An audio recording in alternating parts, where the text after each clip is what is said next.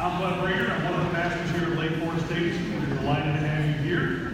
This is a church where it doesn't matter where you are on the spectrum. You can be cautious about Jesus, curious about Jesus, or fully committed to Jesus. No matter where you are, this is a safe place for you to learn, to grow, and to change. As long as you don't have it all together, you're going to fit right in with the rest of us. So we're glad to have you here. When we meet in these circles, we are reminded that there needs to be something at the center of our lives, some person, some idea, some concept around which the rest of our life kind of just moves around and centers on. Jesus says he would love to take that place.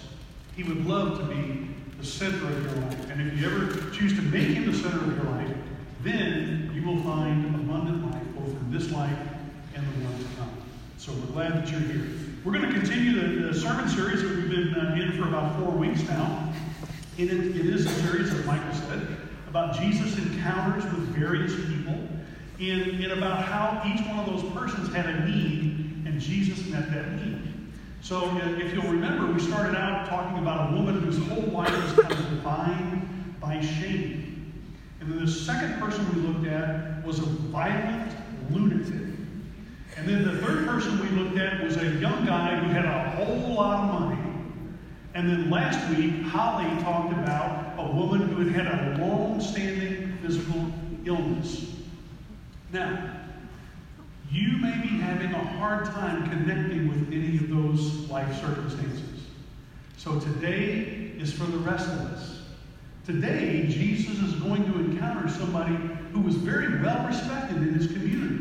Not only from a civil perspective, but from a religious perspective as well. This guy kind of had his life together. And so we might want to ask, if somebody has their life together, what need could they possibly have that Jesus could meet? So let's pray together this morning. Lord, thank you for this time. Thank you that you meet us wherever we are, in whatever life circumstance we find ourselves. You are there to meet us and to satisfy the needs that we have. In Jesus' name, amen. So we're going to jump right in. We're going to walk through this text. It's already been read to you, but verse 1 is where we're going to begin. Now there was a Pharisee, a man named Nicodemus, who was a member of the Jewish ruling council. So from the very first verse, we learn two things about this man named Nicodemus. The first thing we learn is that he is a Pharisee. Now, if you've been in the church for a long time, I know already you're thinking, Pharisee. Oh yeah, they're the bad guys. They're the bad guys in the gospel. But that's really not a very complete picture at all. Pharisees were extremely well-educated people. As a matter of fact, their role in the community of faith was to teach the Scriptures. That's a role that's very dear to my heart. Paul, the apostle, was a Pharisee. So Pharisees were smart guys. They knew the Scriptures. They were teachers, if you will. The second thing that we find out about Nicodemus is that, as one author says, Pharisees are an aristocracy of learning. Nicodemus was intellectual. He was a smart guy. He was a very careful thinker. Nicodemus would have fit right in Davidson, our little college town. He would have just fit right in. Matter of fact, he may be seated next to you right now. So be careful what you say about him. The second thing we learn about Nicodemus is that John tells us he was a member of the Jewish ruling council. Now, what's the Jewish ruling council? Well, you may know it under the name Sanhedrin. So Sanhedrin, every town in Israel had one. In every town, there was a group of men, Pharisees, Sadducees, and some priests who met together daily. The word Sanhedrin literally means sitting together. So they would sit together every day, and they would rule and pass judgment on civil disputes as well as religious disputes. So it's a pretty important role. So we already know that Nicodemus is intelligent. He's a careful thinker. We already know that he's not only smart, but he's wise, capable of making really wise decisions, which, by the way, probably explains the very next verse. Look at the next verse. He came to Jesus at night. And he said, Rabbi, we know that you are a teacher who has come from God, for no one could perform the signs you are doing if God were not with him. You know, you can't be too careful. If you're really wise, you can't be too careful. Nicodemus had a wonderful Jewish mother. And his mother would say to him on a regular basis, Nicky, be careful who you hang out with, because you're going to be known by the people that you associate with. Jesus, in our mind, is very common. In his day, that wasn't always the case. And because Nicodemus is a ruler in the Jewish faith, how about that? Is that louder? Good. Ruler in the Jewish faith, he has to be careful. So he goes to him at night. He says, you're a teacher, you're a rabbi. We already know Nicodemus is a teacher. He was a teacher of the Scriptures. So if you wanted to think, where could this conversation take place if it were taking place in our time? Think about the teacher's lounge. The teacher's lounge is where the teachers gather, and they challenge and they stretch one another in their body of knowledge. And that's what's going on here. Now, Nicodemus was the best kind of teacher. He's really a good guy. He was a lifelong learner. He loved to learn. He had an inquisitive and open mind. He came to Jesus because he was trying to understand. I like that. I get that. I respect that. I even admire that about Nicodemus. The desire to understand as a prerequisite to believing is stronger in some people than it is in others. Now, I don't know if that's right or that's wrong. All I know is that it just is. To somebody who values the life of the mind, wanting to understand before you believe seems the right thing to do. And yet, as we're going to see in this passage, understanding the things of God turns out not to be a matter of intellectual prowess, but more a matter of trust and experience. You see, doctrine doesn't have the power to save. Only a relationship with Jesus Christ has the power to save. Now, you and I are never going to meet anybody who has all of the answers. As a matter of fact, if you come across somebody and they tell you they have all the answers, here's what you should do. Run. You don't want to be around somebody who has all the answers. But just because we can't know everything doesn't mean that we can't know some things. We can know some things. And Jesus, who is a teacher, meeting with this other teacher, is going to begin to share with Nicodemus some things that he needs to know, and he's going to share them in a most unusual way. You're probably familiar with the term double entendre. I love that phrase, double entendre. It sounds sexy to me. That's because entendre is French, right? In French, just sounds sexy when you say French things, right? So double entendre. The word entendre can mean to hear, or to understand, or to find meaning. So a double entendre is a figure of speech or a particular way of wording that is devised to be understood in one of two ways. It can have a double meaning, if you will.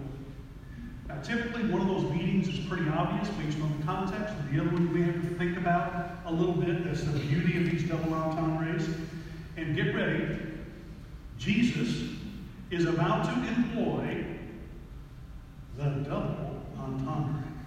Here it comes. Verse 3, Jesus replied, "Very truly I tell you, no one can see the kingdom of God unless they are born again." Did you get it? Did you get the double entendre? It's the two words, born again. Now, it's not really the verb, born, but there's something interesting about this verb. In this entire conversation, every time that word is used, it's in the passive voice. In other words, Jesus is saying to Nicodemus, this is not something that you do. This is something that happens to you. So the verb is important. As a matter of fact, being born is always something that happens to us, not something that we make happen. Being born is a gift, not an achievement. Now, on to the more interesting word, the double entendre word. Again, it's a Greek word, allophon, and it can mean, again, that's one of the meanings. But another meaning of this word is from above.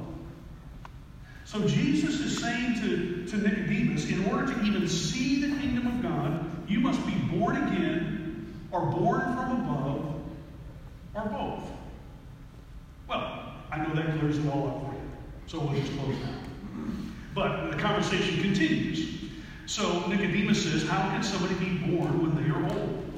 Nicodemus said, surely they cannot enter a second time into their mother's womb to be born. Nicodemus is thinking about a physical birth. That's where his mind is. He's thinking about a physical birth, about re-entering and then emerging a second time from his mother's womb. I tell you, this is something that holds zero interest for both Nicodemus and his mother. Right? No interest at all in this. They don't want to participate in anything like that. Now, you don't have to be an intellectual to say, come on, that's really absurd. That can't possibly be what this means. But Nicodemus is doing exactly what we all do. He is drawing conclusions and thinking through what Jesus says from his own knowledge and experience. Now, a second trip down the birth canal doesn't seem like a good fit, if you know what I mean. But that's where Nicodemus' mind is. Now, I, for one, am glad that Nicodemus came to Jesus at night. Because when Nicodemus throws this out about, we can't really go back into mom's womb and come out again, I think that Jesus is biting his lip. I think he's trying really hard not to laugh, because that really is absurd. Jesus is a good teacher. He maintains his composure because he knows two things. Number one, Nicodemus is serious. And two, he knows that he loves Nicodemus. Nicodemus has an inquiring mind, and he's asking the best questions he can based on his knowledge and experience. But because Nicodemus is a lifelong learner and a good teacher, Jesus is more than happy to give him a little more information. So verse 5, Jesus answered, very truly I tell you, no one can enter the kingdom of God unless they are born of water and the Spirit. Flesh gives birth to flesh, but the Spirit gives birth to spirit. You should not be surprised at my saying, you must be born again. The wind blows where it pleases. You hear its sound, but you cannot tell where it comes from or where it's going. So it is with everyone who is born of the Spirit. Jesus is setting this being born again, or born from above, or both. Jesus is setting that up as a requirement before you can see or enter the kingdom of God. Now, we know that Jesus isn't talking about a second physical birth, so mom, you're off the hook.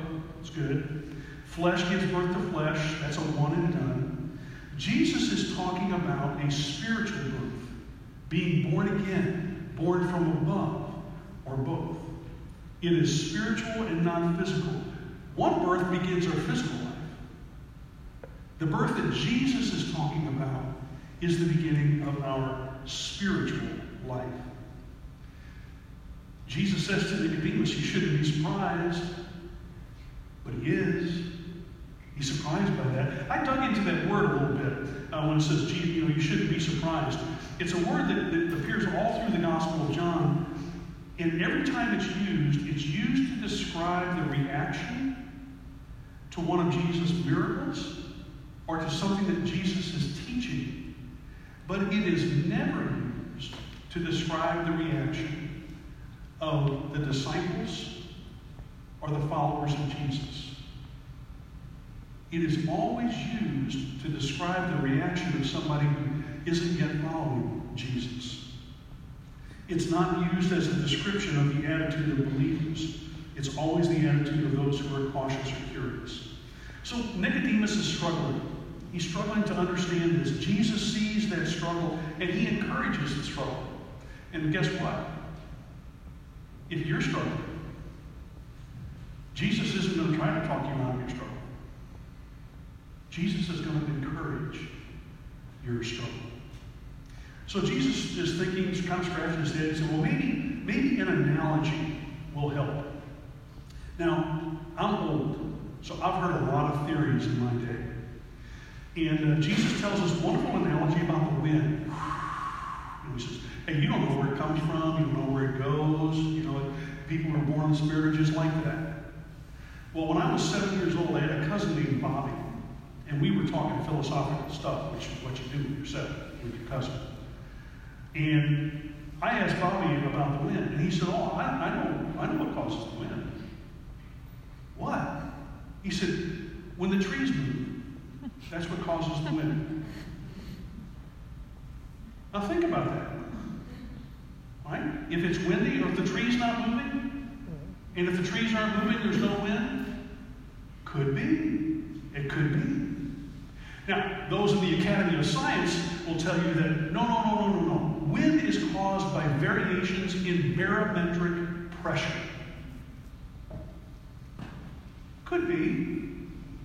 Has anybody here this morning ever seen a barometric? No, nobody at the 9:30 service had either. So it could be. It could be the explanation of why the wind moves.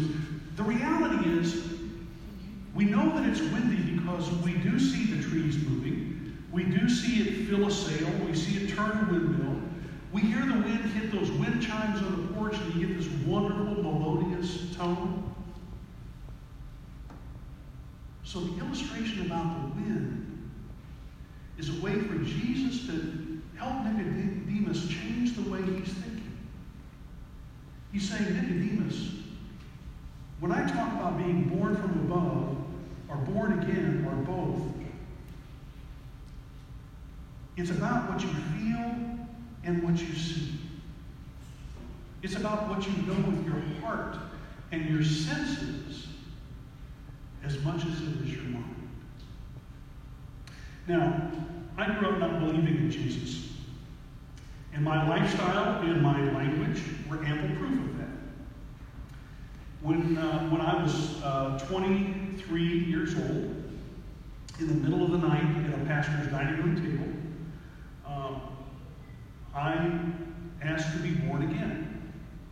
Prayed a prayer, asked God to come into my heart, surrender my life to Christ.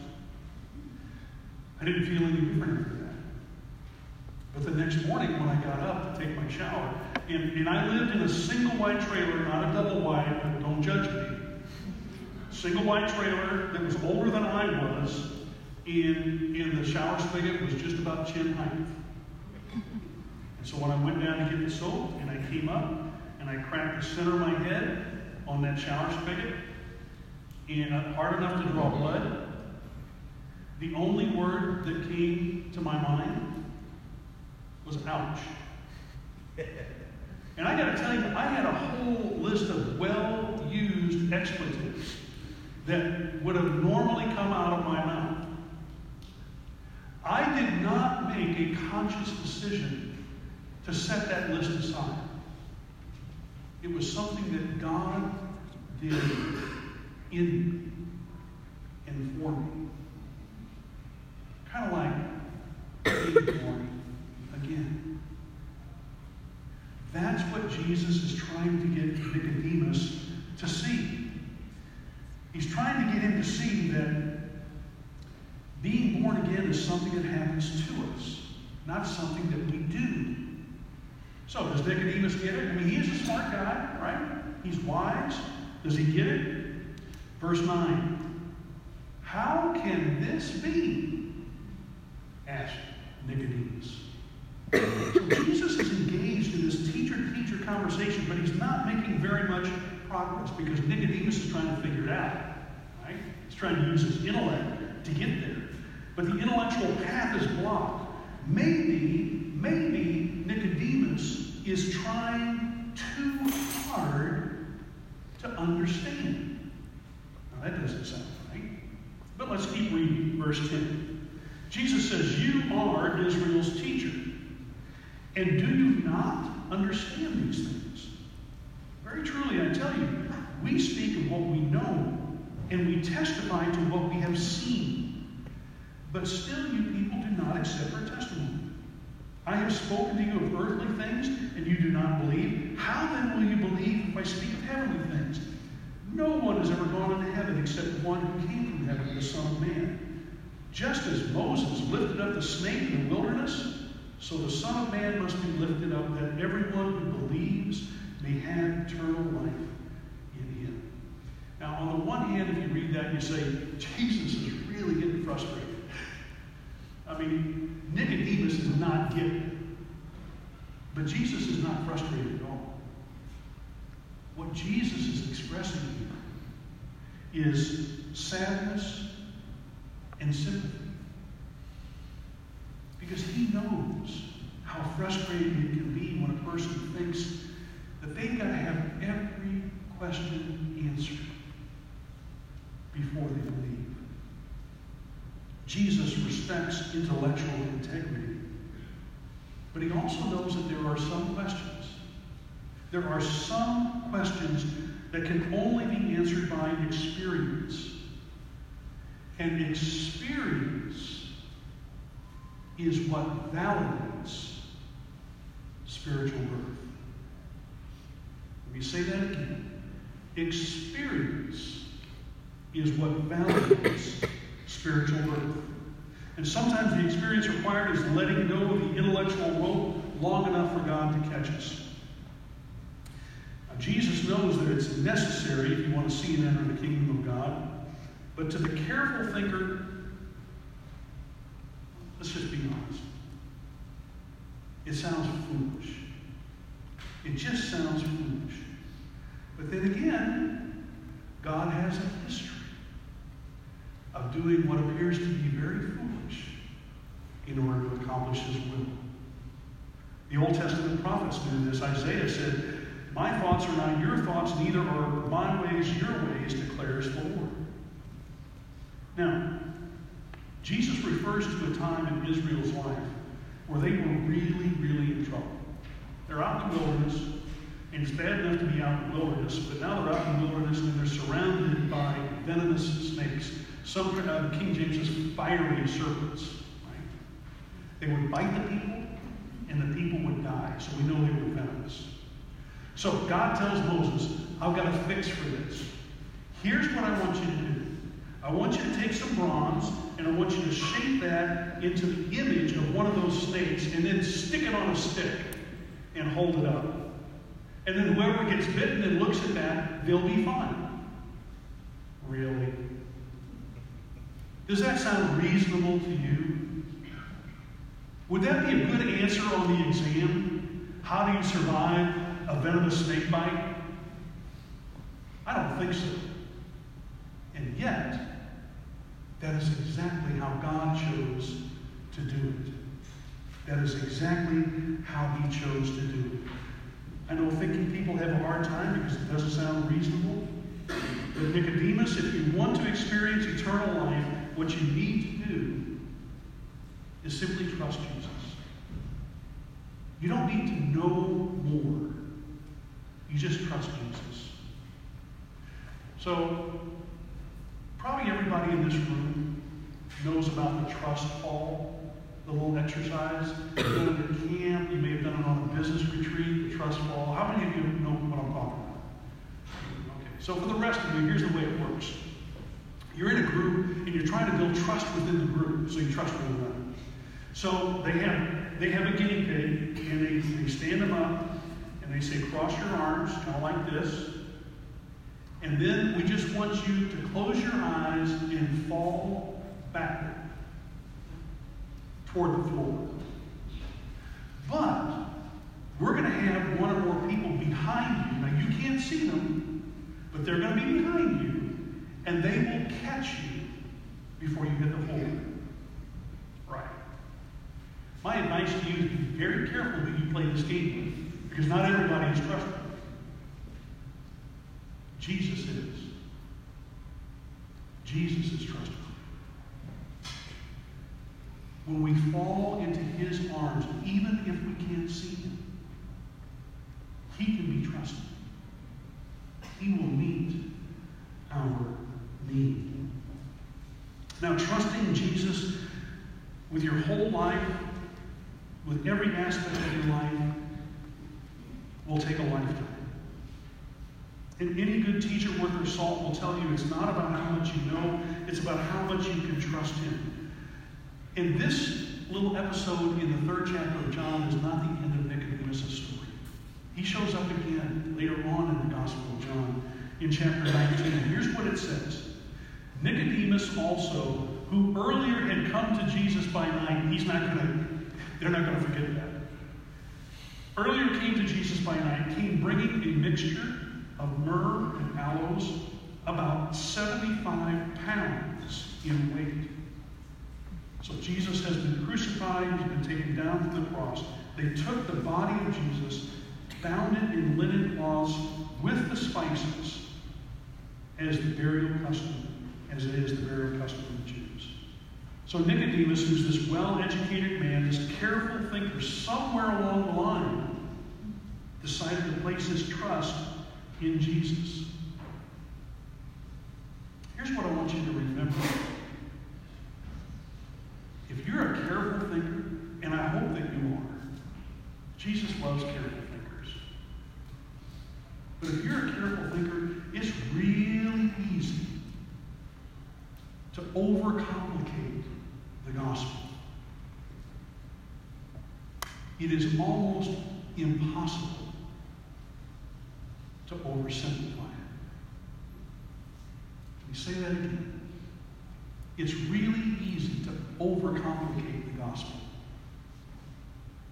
It's almost impossible to oversimplify it. So here it is. In order to see and enter the kingdom of God, you must be born again. Born from above, or both. That's what's required. It's a spiritual birth, a new life. It is a gift to you. It is not an achievement which you attain. Your life can and will change in both subtle and dramatic ways. It may change immediately, or it will change definitely over a lifetime as the Spirit of God lives in you. All you need to do is to trust. Now, if you haven't been able to come to the place where you can believe, again, you don't need more information. You just don't. You need to ask God for a second birth, for a spiritual beginning. And if you will ask him for the gift of faith to believe that Jesus is the Son of God, that he paid the price for all the things that would possibly ever separate you from God, that all of those have been paid for, and that he has redeemed you with the price of his own life. That's what God requires. And if you do that, you may be surprised. You just may be surprised. The last thing before I close, I was thinking about Pharisees, how smart they are, what they know. And I thought of the words of one of the Pharisees that we all know, and that's the Apostle Paul. Here's what Paul wrote. He said, "This is what we speak, not in words taught us by human wisdom, but in words taught by the Spirit, explaining spiritual realities with Spirit-taught words. The person without the Spirit does not accept the things that come from the Spirit of God, but considers them foolishness and cannot understand them because they are discerned only through the Spirit. So this morning, if you don't understand yet what it means to be born again or from above or both, the truth is, nobody's ever going to be able to fully explain it to you. The only way to get the answer to the question is by personal experience. If you're a careful thinker, you ought to be a little nervous. As you cross your arms and close your eyes and fall back, there is that rational voice in you that says, this is really going to hurt when I hit the floor. But Jesus is trustworthy. He is trustworthy. He will meet whatever need you have. I close this morning by asking you to think about two questions. First, have you been resistant to trusting Jesus because you have questions that remain unanswered? Second, are there things about what Jesus says and does that you don't fully understand? Welcome to the club. Welcome to the club. Let's pray together.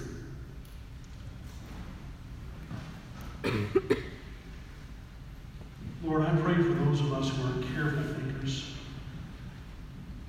and there are probably a lot of us here this morning. And the last thing we want to do is something foolish. So help us to know the difference between foolish and wise. Help us to believe in the gospel. Help us to trust Jesus with our lives. We ask it in His name.